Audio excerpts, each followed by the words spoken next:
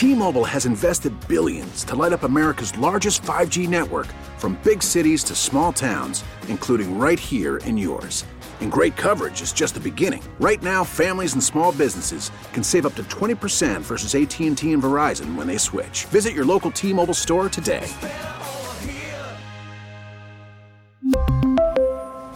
Plan savings with 3 lines of T-Mobile Essentials versus comparable available plans. Plan features and taxes and fees may vary. Baseball is back, and so is MLB.tv. Watch every out-of-market regular season game on your favorite streaming devices, anywhere, anytime, all season long. Follow the action live or on demand. Track 4 games at once with multi-view mode and catch up with in-game highlights. Plus, original programs, minor league broadcasts, and local pre- and post-game shows. Go to MLB.tv to start your free trial today. Blackout and other restrictions apply. Major League Baseball trademarks used with permission.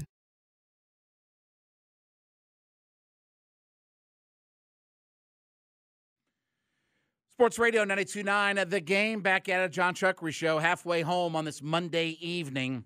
404-741-0929, Solomon Brothers Diamond text line to be a part of the show. Odyssey app, how you catch us on the go. At 929 The Game on Instagram, Facebook, Twitter, at JMCH316 on my personal Twitter. We'll get to, excuse me, we'll get to That's Live coming up here in about 20 minutes. If you didn't hear our interview with Andy Larsen, good stuff there, good information from the Utah Jazz beat writer for the Salt Lake Tribune, current beat writer, and he has been there since the year before Quinn Snyder got to Utah, so he was there for his entire tenure and run of his coaching. I want to play you, before we hear from Dukes and Bell in their interview with Quinn Snyder, I want to play you what Andy Larsen said at the very end of this interview. I want you to hear this clip about what he had to say in regards to personnel. With kind of where the Jazz were as an organization coming into last offseason, something that he didn't feel really sure that would be given to him in Utah anymore, with, again, changing ownership and changing management. So, yeah, and, I think that's maybe one fair criticism is say, it's not going to be necessarily Quinn's not going to acquiesce sometimes to those kind of things. Like, he will make his voice really heard and make his, and want to be a voice in the room in those decisions if he is coaching a team. And, clearly I think it's pretty clear that he wants that voice and is getting that voice in Atlanta. Well, is he? One of the things that we heard that was going to happen was that he was going to be named president of basketball operations. Same title Mike Budenholzer had, same title Travis Schlenk had, right? That he would be president of basketball operations. That did not happen. So now, is he just a coach? Or, depending on how this thing goes, is he going to have an influence in personnel decisions? If things go well, is he taking over that duty? It's food for thought, something to think about. Say you heard it here first. Anyway, all right, let's get to Quinn Snyder on with Dukes and Bell earlier today. Here's Coach Snyder talking about bridging. Is that bridging? On bridging, you got, bridging. He's got BRISGING. I don't know if bridging. That's maybe a new word. Fingers were moving too fast. Yeah. On bridging the relationship between he and Trae Young. Well, it's a great question, and I think as a starting point, I think it's important for me, to form my own relationships and opinions, whether that be of players, coaches, anyone that you come in contact with that you don't have experience with. I think that's very important for Trae and for the other guys on the team. That part of the the second part of the question, talking about the last 20 games, I think that's really a big part of why I took the job, and also when I say took the job, decided that I would come in here and finish now because there's a lot of things to work through, and it's such an unusual situation. There's not a playbook for it per se, but my feeling was, in spite of the challenges that exist, that even those to have an opportunity to go through that with the players, whether it's a big win, a big loss, a certain play, something involved in execution, anything, timeout, all those windows are kind of, teachable moments, for lack of a better word. And, to be here and be a part of it, you guys know, I mean, this league's competitive and it's tough and it's demanding. And, you hear coaches and players talk about, a foxhole. And for me to be in that with the guys, I think that provides an opportunity for growth. And, you really get to know, I hope we don't have to go through a lot of hard times, but, even in 20 games, you find challenges. And those are the times that you have a chance to find out more about each other. Well, look, certainly, he had a star player. And obviously, Donovan Mitchell, Rudy Gobert, they were star players in the league. We talked to Andy Larson. Obviously, Donovan Mitchell's, even going to bigger heights, and he's been even better in Cleveland. But he knows about this dynamic. He understands this dynamic. And, look, I think that he and Trae Young will be good for one another. He's a very offensive-minded coach, and he's got a lot of ability. And if Trae and DeJounte and these guys can get on the same page with him, they can – listen, we talked about with Andy, they were the most efficient offensive team in the NBA. They can be that. They've got a lot of star power. They've got a lot of firepower. So if they'll just bond together, they don't always have to like each other, but certainly getting that relationship on track. And I don't know how much you learn in 20 games or whatever, but certainly they can get this thing to big heights. All right, here's Quinn Snyder on why the Hawks position was attractive to him. Yeah, it was relationships. I think, initially when I talked to Kyle and he asked me, would I have an interest and what level, and I did, and it was a strong interest. And, and obviously I know Kyle and trust him, but I talked to Landry quickly after that. And the conversations that I had with him, it started out more big picture, that there just seemed to be alignment. I think both those guys are bright. It's not insignificant that they have experience as players. I think that is something that they can lean on and can be unique. You go down the list of certain things that I think, are part of building a program. I say program, it's kind of excellence over a period of time. And that doesn't mean that we're waiting to be competitive. This year is paramount to that, because I think it's an opportunity. Anytime you're involved in an intense situation, whether it's success, failure, scrutiny, you can learn about one another, and you have a chance to grow. So, with Kyle and Landry, you felt that, and then as we, continued to talk, I think that, that alignment is what allows you to be good, because you don't know. The one thing that we know about this league is that there's just constant change. It's such a dynamic league, and to have that alignment and trust, and I felt like that was something that we could have, particularly over time as we even work together longer, and that's one of the reasons I was excited about the opportunity. I can think about 8 million reasons why he would also come and work for the Atlanta Hawks, and probably some future promises that were made to him that we don't know about. But anyway, here's Quinn Snyder on what his defensive strategy will be for the Hawks.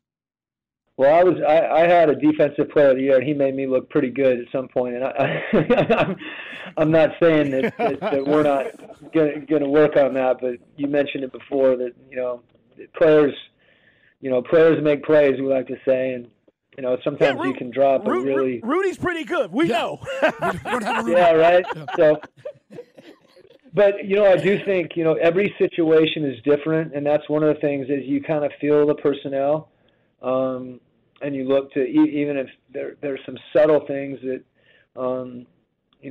sometimes with different players, and there's other ones where, a certain type of you're not going to, run the ball if you don't have a good offensive line, and you can't throw the ball if you don't have good receivers, no matter how good your quarterback might be. So I got to go with a football analogy here in Georgia when the Dogs are really good, right? Right. But so it's the point is you have to, I think, develop a style of play, whether it be defense or offense, that is conducive to your personnel. And ultimately, that process for a coach, it's really about optimizing what you have and what you can do. And in doing that, I think it starts with emphasis, and that's one of the things I think, that happens over time, but it's also something that, that you get a chance to focus on. How much, we try to move the needle as much as we can, but a lot of times those things are gradual as far as habits and repetition and your identity generally. But it's something certainly, you focus on, and our team may play differently on the defensive end because our personnel is different. But there's some things that are consistent, throughout the league with good defensive teams. There's no question about that. Well, look, Capella's a better than average rim protector. He's an elite rebounder. We obviously had high hopes for DeAndre Hunter. He was the best on-ball defender in America coming out of college, the best defensive player in all of college basketball. DeJounte Murray is a second-team all-defensive player. We know he can play some defense. Collins can hang on his own. Trey's gotten a little bit better defensively. We talked about the fact that he's got active hands and things like that. His rating is his lowest in his career, but he is a little bit better defensively. He's not the worst defensive guard in the NBA. So they've got some pieces. But again, it's scheme, it's want to. You got to have an emphasis on all of that. So, we'll see how that part of it goes. Here's Quinn Snyder talking about working with Trey and DeJounte. Yeah, it's really an exciting, part of the job for me. And you mentioned, Donovan Mitchell and Mike Conley, and I think, both Trey and DeJounte are capable of playing without the ball as well. And to try to put them in situations, where they can share and do that and make each other better. And again, I'm very cognizant of the fact that I think we need to be careful trying to reinvent the wheel. The last two games, the way we've played, Joe's done a terrific job. Players, sharing the ball, coming together. There's some things, hopefully, that you see that you have success in that you try to continue to do, and then do it more and do it better. And those guys, that kind of chemistry comes over time. And again, it's another thought that I had about being able to really feel that and get a chance to watch film with guys and emphasize certain things, teach them, coach them, and those two guys certainly are really good players. Well, look, when their backcourt plays really well, they win. And that's the guys who are going to lead them. When Trey and DeJounte play really well, and they were outstanding these last two games. 121 points, 27, 29 assists that they had in these two wins. When those guys get it cranked up and going, and they work well together on the floor, they're a tough matchup. And that's what we want to see. That's what we want to see more of. That's what we want to see, these guys come together, because they are supposed to be and were supposed to be one of the more dynamic backcourts in the entirety of the NBA. All right, let's grab one more before we get out of here. Donovan Mitchell, his time working with him and working with Trey to help him out. Yeah, I think you hit it on the head as far as every star and every player, frankly, is different, and they need different things from you as a coach. I think it's important to kind of try to identify what those things are. I think it's important to know the player and how he sees those things, and that communication to come together and have kind of a shared vision of a guy's growth. And if you think a player needs to do something to get better and he doesn't think it, they're not going to embrace it the way that you want them to, and it's not going to happen. So I think that process of really explaining why is important. In Donovan's case, like Trey, I mean, they're gifted players, and I think understanding why really is foundational as far as getting someone to buy into what it's not what you're doing, it's what you're doing together, and that's when I think you make strides, and those guys that want to be better and want to be coached. Well, look, again, he's worked with a star player. I believe that him and Trey will come together and they will get this thing on track. And, what that means for what their record is, we can only hope. But here's what I know. Bogey said it best last week. Winning solves everything. Winning solves everything. And that's what the Hawks have to do right now. We come back. That's life. We'll get to our top 10 plus a bad business deal that Mike Tyson made. All that next. Chuck in the Kia Studios, Sports Radio 92 on the Game, the Odyssey.com app.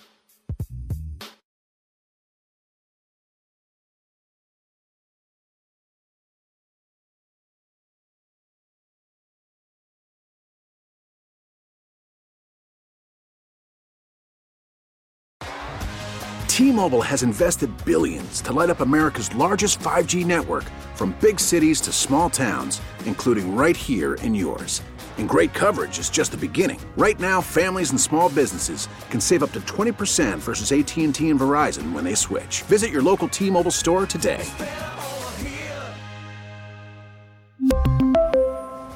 Plan savings with 3 lines of T-Mobile Essentials versus comparable available plans. Plan features and taxes and fees may vary. After the end of a good fight, you deserve an ice-cold reward. Modelo is the mark of a fighter. You've earned this rich golden lager with a crisp, refreshing taste. Because you know, the bigger the fight, the better the reward. You put in the hours, the energy, the tough labor. You are a fighter, and Modelo is your reward. Modelo, the mark of a fighter. Drink responsibly. Beer imported by Crown Imports, Chicago, Illinois.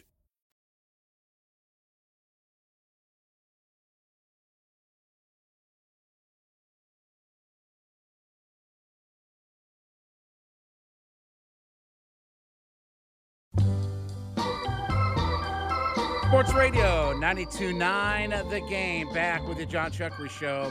9:21 live from the Kia Studios. You know what time it is. That's life. That's life. That's what all the people say. 404-741-0929. Solomon Brothers Diamond text line to be a part of the show. Odyssey app's how you catch us on the go. Social media at 929 The Game, at JMCH316 on Twitter. Got Day producing the show here tonight. We'll play our interview with Andy Larson here from the beat writer for the Utah Jazz from the Salt Lake Tribune here in about 20 minutes from right now. I love these auctions, Day. So a Michael Jordan 1996 Upper Deck U.S. Olympic Champions card with an autograph of Michael on the front recently sold for $210,000. A Michael Jordan autograph that sold for $210,000. Nice amount of change there. Man, oh, man, oh, man. I'm telling you. Now, have you seen this story at all? Blake Martinez recently retired from the NFL. He retired last year from the NFL, okay? Well, You know what he's done since his retirement? He's selling Pokemon cards. Oh, wow. Over the past 7 months, he's earned more than $5 million in revenue. In Pokemon cards. I mean, I remember when that was I didn't realize that was still a big craze. I don't know, but it must be because in the past 7 months, $5 million he's raised. Wow. So, I mean, who needs an NFL pension when you got Pokemon cards? But listen, hey, I mean, the way that these things are right now. And he's how old? He's only what? 30-something? Oh, God, let me see. Blake Martinez. Because that means he probably has original cards. Oh, yeah, I'm sure. Listen, he probably put money toward all that stuff, but he's 29 years old. Oh, yeah, so some of those cards are probably cards he actually had as a kid. Well, he's made $5 million in 7 months. Wow. So, ain't too shabby. All right, listen to this. This is a great story. Nintendo paid Mike Tyson for his likeness on Punch-Out, okay? They paid him a flat fee of $50,000. Now, that's a nice chunk for just appearing on a video game. Yeah, especially back then. That was, what, late 80s? Yep. Yeah. Well, Tyson became the youngest heavyweight champion. The same year the game came out, he became the youngest heavyweight champion in the history, and the game sales exploded. So rather than getting residuals and different things like that, he got his $50,000 fee. The game has now sold to date 2 million copies and generated $1.7 billion in revenue for Nintendo. $1.7 billion in revenue for Nintendo. You think that was worth $50,000? Oh, man. That's one of those things where he's probably wanting to choke the mess out of Don King right now. I mean, you paid $50,000 and your company has $1.7 billion in revenue for all of it. Wow. You know what? If they were decent, come on, man. You gotta bring Mike off something. I mean, listen. I don't. Are there other versions of that game or anything like that? I remember the original Punch-Out game. Yeah, but I mean, maybe there's other versions. Maybe he's done some PR stuff or whatever like that. But a deal's a deal. Yeah, but he was young. He was probably, when he signed that deal, he was probably, 17, 18? Well, maybe 19? I don't know. It's the year he became heavyweight champion. It's the year he became the youngest heavyweight champion. So what year did he win his first title? I'm trying to see here. What year would that have been? Let's see. He won his first title in made his debut in 85. Let's see here. 86, November 22nd. That's one day after my daughter's birthday. November 22nd, 1986. He became he got a TKO, and at the age of 20 years and 4 months, became the youngest heavyweight champion. So since 1986, 1.7 billion That's in revenue. That's a lot of money. I'd just out of the kindness of my heart, I'd just break him off a little extra something. Well, listen, I'm sure he's gotten some things, from it. I mean, I'm sure it just wasn't $50,000 and it's never been spoken of again or anything like that. But tells you, get your residuals, get your name, image, and likeness all trademarked and all those good. Well, back of then things. too, that's one of those lessons about not letting other people completely handle everything. And obviously, that was that stage he was in where everyone else handled everything for him. And listen, I understand at 20 years old, but when you get to that kind of fame, and again, 20 years old, $50,000 in 1986. It's a lot of money. It's a lot of money in 1986. You can do a lot with that. Let me even put it this way. If you would have invested in the market, you'd probably have 10 times that amount of money. Right. If if you'd invested 50, maybe even more than that, but I'm just being conservative. You'd have probably had 10 times more money than, but again, young, and obviously he had financial issues and all that kind of stuff along with it. All right, it is James Worthy's birthday today. And I bring this up because I don't know for a lot of people if they understand. Everybody remembers James Worthy with the Lakers and winning the titles and Showtime and all that kind of stuff. But he was one of the best college basketball players I've ever seen. He was an outstanding collegiate basketball player. And I believe that he was selected for the 1980 men's Olympic team that did not end up going, and they didn't go to Moscow. Remember, we boycotted the Olympics in 1980. I believe that he and Alton Lister and some of those guys that were on that team, but he was a tremendous collegiate basketball player. I don't know if a lot of people really realize how good of a college basketball player he was. He was lightweight, the star of that. I think the team when it was Jordan's sophomore year. Yes. Yeah. Well, Jordan's freshman year. Yeah. When they played Georgetown in the NCAA championship. Yeah. He was Jordan like hit the the shot as a team. freshman. Yeah. But he was the alpha male on that team. Yeah. He was the guy. Like Jordan was just coming up, but Worthy was the guy on that team. So, with that, tonight's top 10 list. Top 10 collegiate basketball players that we've seen in our lifetime. Day, the floor is yours. All right, so no particular order for me on this because this was tough because I could name easily 30. But since you said top 10, I got Kenny Anderson, of course, Georgia Tech. Mm-hmm. Rip Hamilton, UConn. Stacey Augmon, when he the UNLV days. And again, this is my personal. Former Atlanta Hawks first-round draft pick. Plastic Stacey Man, Augmon. yep. He was, I tell you, and I've got the other guy on that team, but he was a master at running the fast break. Like he could get out on the wing, and he was the best finisher in college basketball. And he was the best defensive player in college basketball. Yes. Like they were a rugged defensive team with UNLV. But Augmon was the defensive guy, and he could run the fast break like nobody. He was one of the great finishers of all time around the rim on the fast break. Yeah, loved. He was my favorite player of that team. Growing up a UNC fan, this one pains me, but Grant Hill. Oh, wow, okay. Of course, Shaq. You know what's funny about those teams? They had Shaq.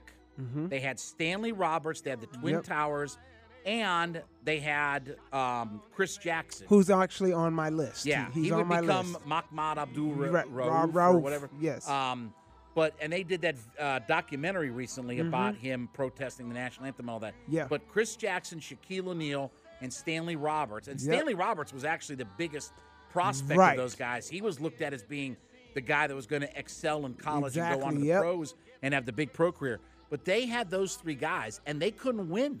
Like, they were not a very – I mean, I think they got to the second round or something like that. Right. Sweet 16 maybe. But they were not nearly the team that – I mean, if you had those three guys today, they pulverize everybody. Right. Pulverize everybody. Yes. And I got a funny story about Chris Jackson. I actually played pickup ball with him at LA Fitness. Nice. And it was the best game I ever played in my probably life. But continuing on, Harold Miner from USC. Oh, wow. Remember Baby at one Jordan. point, I was going to say he was dubbed Baby Jordan. Listen, yeah. Hey, Randy, listen, he was at the slam dunk contest as a judge. And Randy McMichael had the best tweet about all of that. Because, obviously he was there to judge the dunk contest, right? Right. Randy McMichael said, it looks like Harold Miner's only been dunking donuts because he was a big dude. Like he's enjoying life. He was living healthy. Right. He was eating really good. All right, Rasheed Wallace, one of my favorite Carolina players of all time. And again, it's funny because so many of those guys, I don't want to say that they were held back, but they would, obviously look. Perkins, Worthy, Jordan, Rasheed Wallace, Stackhouse. Yeah. I mean, that like some of those guys, I don't want to say they were held back in college, Right. but they didn't become necessarily the collegiate players we thought they could, and then really excelled at the pro level. Right. Yep, I agree. George Lynch is another one who was a Carolina that probably could fall in that category. And then my last two, Gary Payton. And then you ready for this one? Because Oregon State, by the way, for Gary Payton. I loved Gary Payton in college. And my last one, you did not specify which side of the college game they had to be on. Dawn Staley. Oh wow, yes. Aren't they giving her a statue? I think so. Yeah. I think they're building her a statue for her achievements at South Carolina. Yep. So, all right, I've got an honorable mention. The guy who ate his way out of the NBA, Keith Lee. The Cavaliers drafted several of these guys that ate their way out of the league.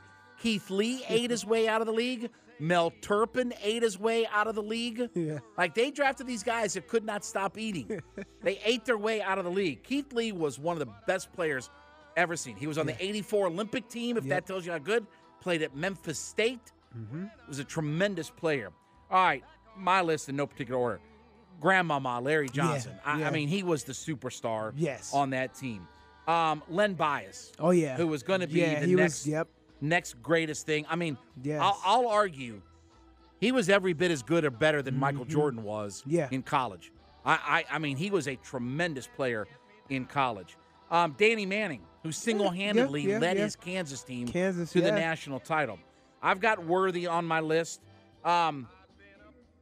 I've got Patrick Ewing as well. Okay, yeah. And Patrick Ewing wasn't a dominant scorer or these kinds of things, but he was, in my lifetime, the most intimidating player I've ever seen on a bat. You had to change your offensive philosophy and style to get around Patrick Ewing. Yes. And he just put the fear of God into other teams when they would try to go against him. Yeah. You know, he's the ultimate in college. He was the ultimate rim protector. Yes. Another guy that I was such a fan of, Steve Alford. Yes. And he was also on the 84 Olympic team as a freshman. One of the absolute best players ever without the basketball. And he could find a spot on a floor and always get open, running off picks, running baseline, and he would always find a way to get open and drill it. And look, that was before the college three-point shot. Right. So, you know, guys like that were averaging, you know, he would average 25 a night in college, and they didn't have a three-point shot. That's how good he was in all of it. Lionel Simmons, the train, out of LaSalle, a double-double machine in college. Didn't really pan out. I think he was a top 5 pick. I think for Sacramento was a top 5 pick. Never really kind of panned out in the NBA, injuries, things like that. But, man, was he dominant in college. Sherman Douglas, one of the great point guards of all time. I think he left college as the all-time assist leader when he was finished up. But what a tremendous point guard. And my last couple, Wayman Tisdale. Wayman Tisdale. Okay. Yeah, Wayman Tisdale. That was my dad's favorite player. One of my dad's favorite players. Wayman Tisdale, the lefty, man, was unbelievable. A jazz player, too. A jazz, saxophonist? Yes. I think a jazz saxophonist. Yep. And he died way too young. He died really young. But Wayman Tisdale, both great in the world of jazz and collegiate basketball. And one of the absolute greatest players. And I will say that if you're putting together an all-time starting 5, your front court has to be Lou Alcindor, Bill Walton, and this guy, Christian Laettner. Christian Laettner is one of the great collegiate basketball players of all time. He is the ultimate winner in college basketball. I mean, say what you will, he was a jag-off, an a-hole, and everything along with it, but he is absolutely one of the greatest collegiate basketball players, and he just, I mean, those Duke teams, I mean, you obviously know, but, I mean, Grant Hill and Bobby Hurley and Thomas Hill, and Thomas Hill, and just, man, they were on and on and on and on from a depth standpoint, but Laettner is one of the all-timers. All right, when we get back, we will hear from Andy Larson, who we caught up with earlier in the show. He is the beat writer for the Utah Jazz, and look, he covered Quinn Snyder his whole career. And we'll hear what he has to say about Quinn Snyder up next Chuck Reed in the Kia Studios, Sports Radio 92.9 The Game, Odyssey.com app. Flat on my face.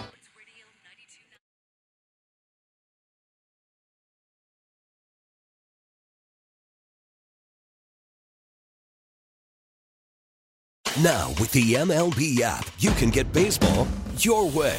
Pick your favorite team, your favorite players, and get customized highlights, stories, and breaking news right on your home feed. Follow the action with Game Day, where 3D replays add another dimension. Plus, notifications can keep you connected to every pitch, every hit, every game. The MLB app. Baseball your way. Download it now for free from the App Store or Google Play. Blackout and other restrictions apply. Major League Baseball trademarks used with permission.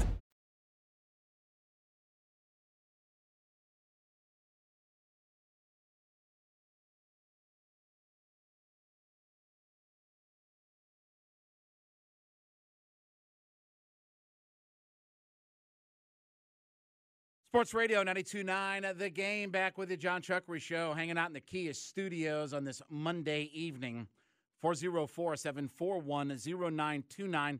That is the Solomon Brothers Diamond text line to be a part of the show. The Odyssey app is how you catch us when you are on the go. Social media is at 929 The Game on Instagram, Facebook, and Twitter.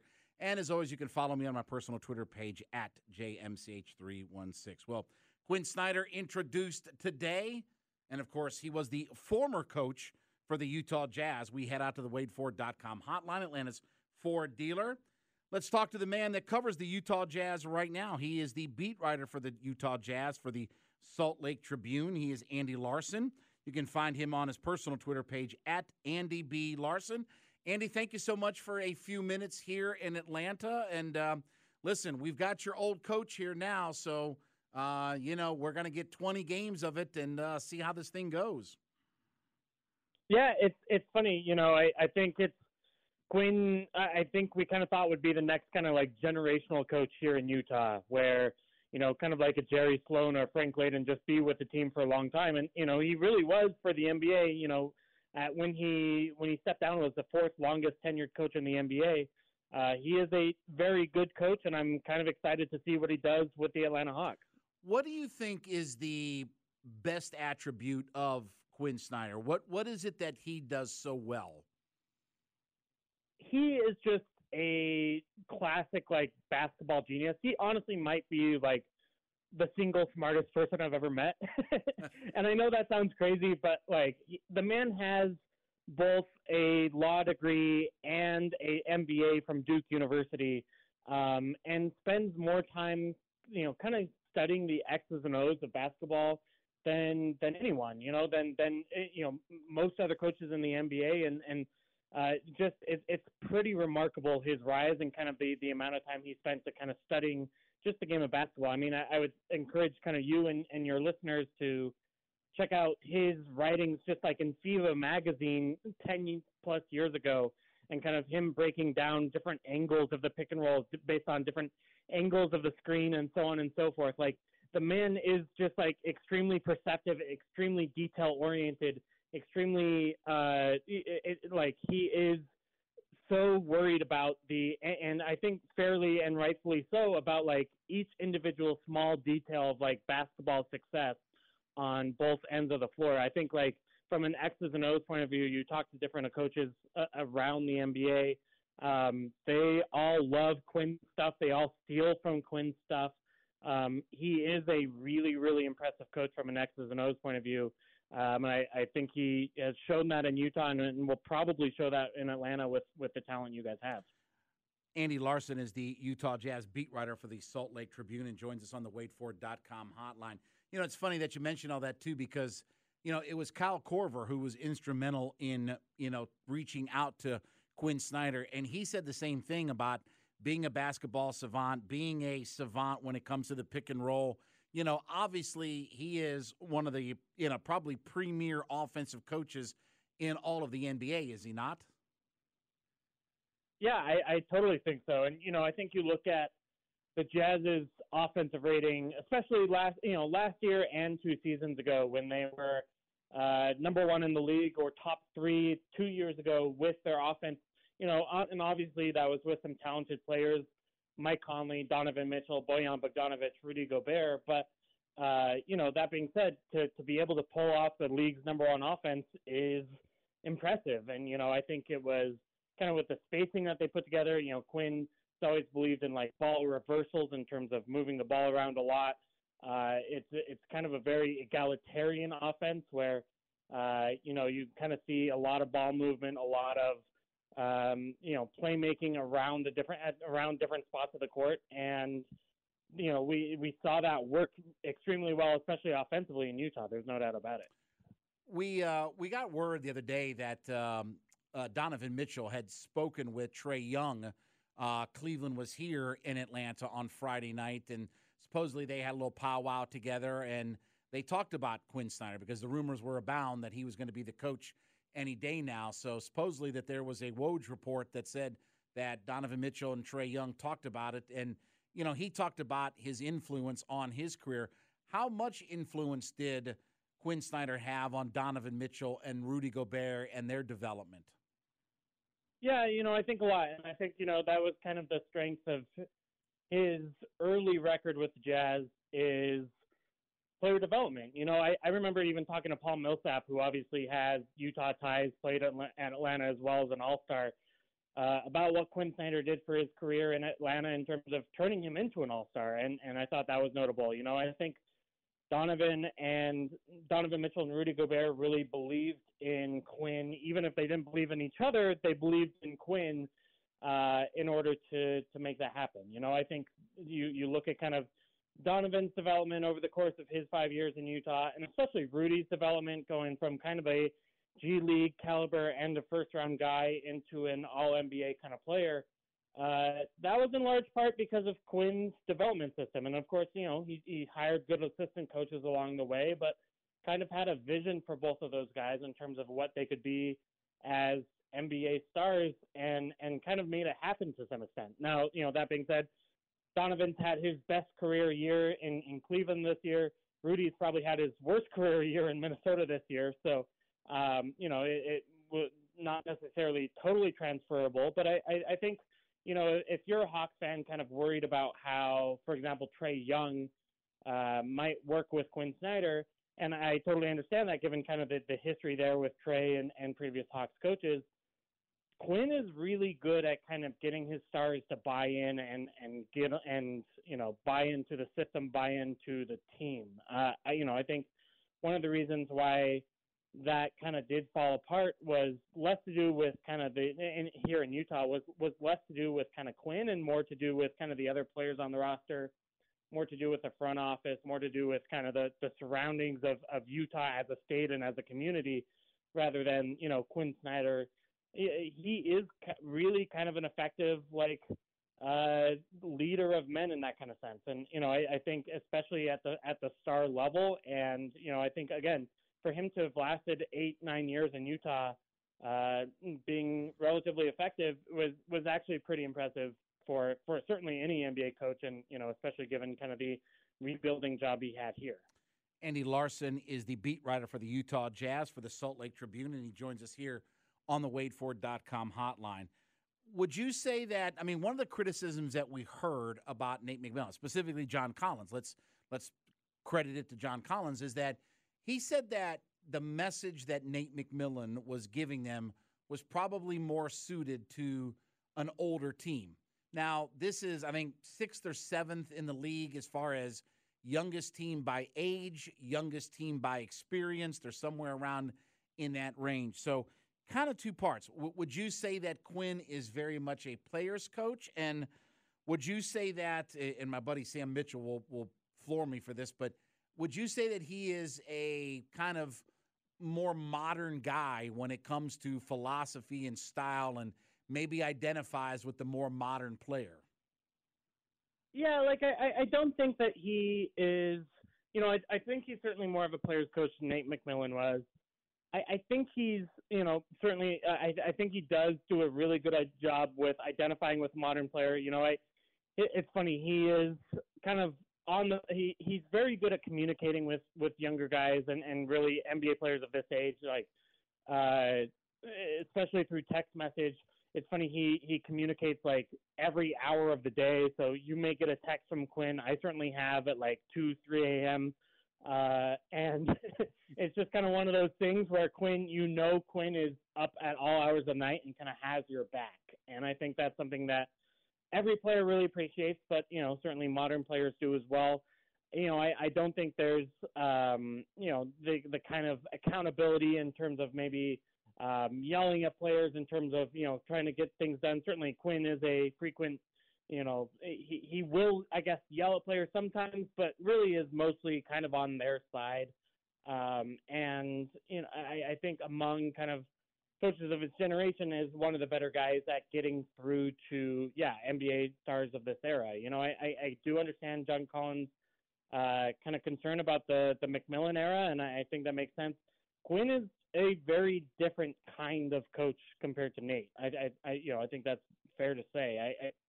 He is just really good at kind of listening to players' concerns, and I think it's fair to think that I would say maybe Lloyd Pierce is kind of good at that too, and I understand that Trae Young clashed with him a little bit as well. But despite that, I think Quinn is, at least in my experience here in Utah, really pretty good at getting guys, especially the younger generation, on board. If anything, here with the Jazz, kind of the problem was with the older guys. He clashed a little bit with Rudy Gay or Jeff Green, these four men who, the Jazz signed at 35, 36 years old and then kind of weren't able to contribute what they expected.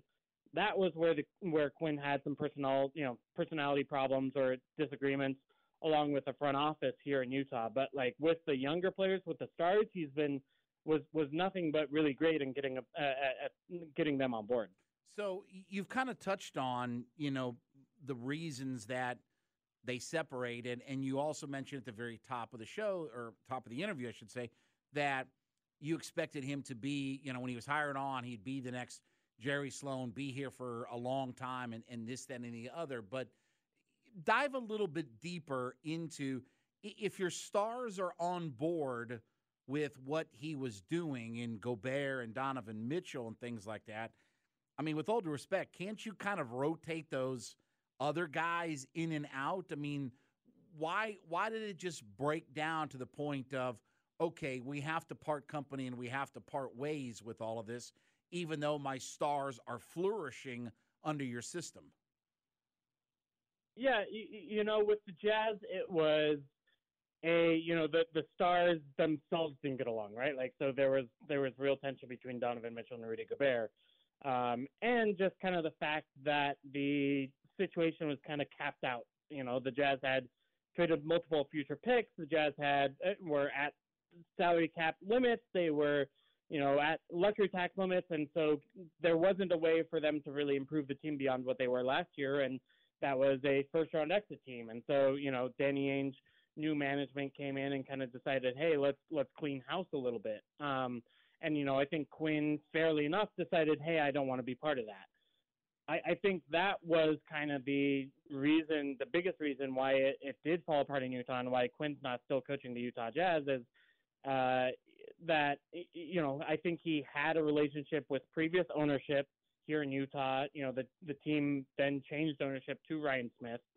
The team changed management then from Dennis Lindsay to Danny Ainge. And while Dennis Lindsay and Quinn Snyder certainly did not get along, there was kind of a understanding of how that would work through ownership, such that Quinn felt that his voice was represented. And I don't know that he felt as confident in that in the Danny Ainge era.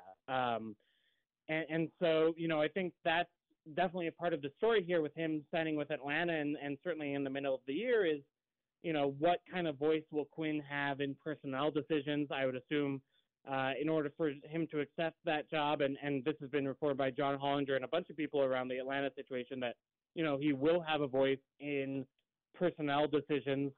That's important to him. And for him, not just to kind of deal with the roster that he's given, but, have real control over the team, his coaching staff, certainly, and kind of the style of basketball that's played. He does want to have real voice in the room in those decisions. And I think that was with kind of where the Jazz were as an organization coming into last offseason, something that he didn't feel really sure that would be given to him in Utah anymore, with, again, changing ownership and changing management. So, yeah, and, I think that's maybe one fair criticism is say, it's not going to be necessarily Quinn's not going to acquiesce sometimes to those kind of things. Like, he will make his voice really heard and make his, and want to be a voice in the room in those decisions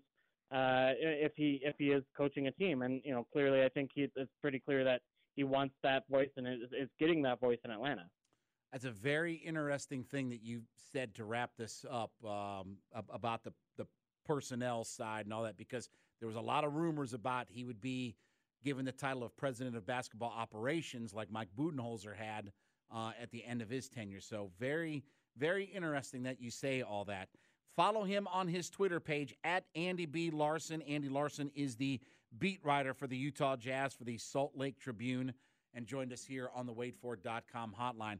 Andy, really appreciate a few minutes here in Atlanta. Thank you so much for the really good information, and we will hopefully maybe at some point talk to you in the future. Sounds good. Thanks again. You got it. All right. That was very interesting what he said at the end there. Lines up with some things that I've heard and been told. But anyway, Chuck Green, the Kia Studios, Sports Radio 92.9 The Game, the Odyssey.com app.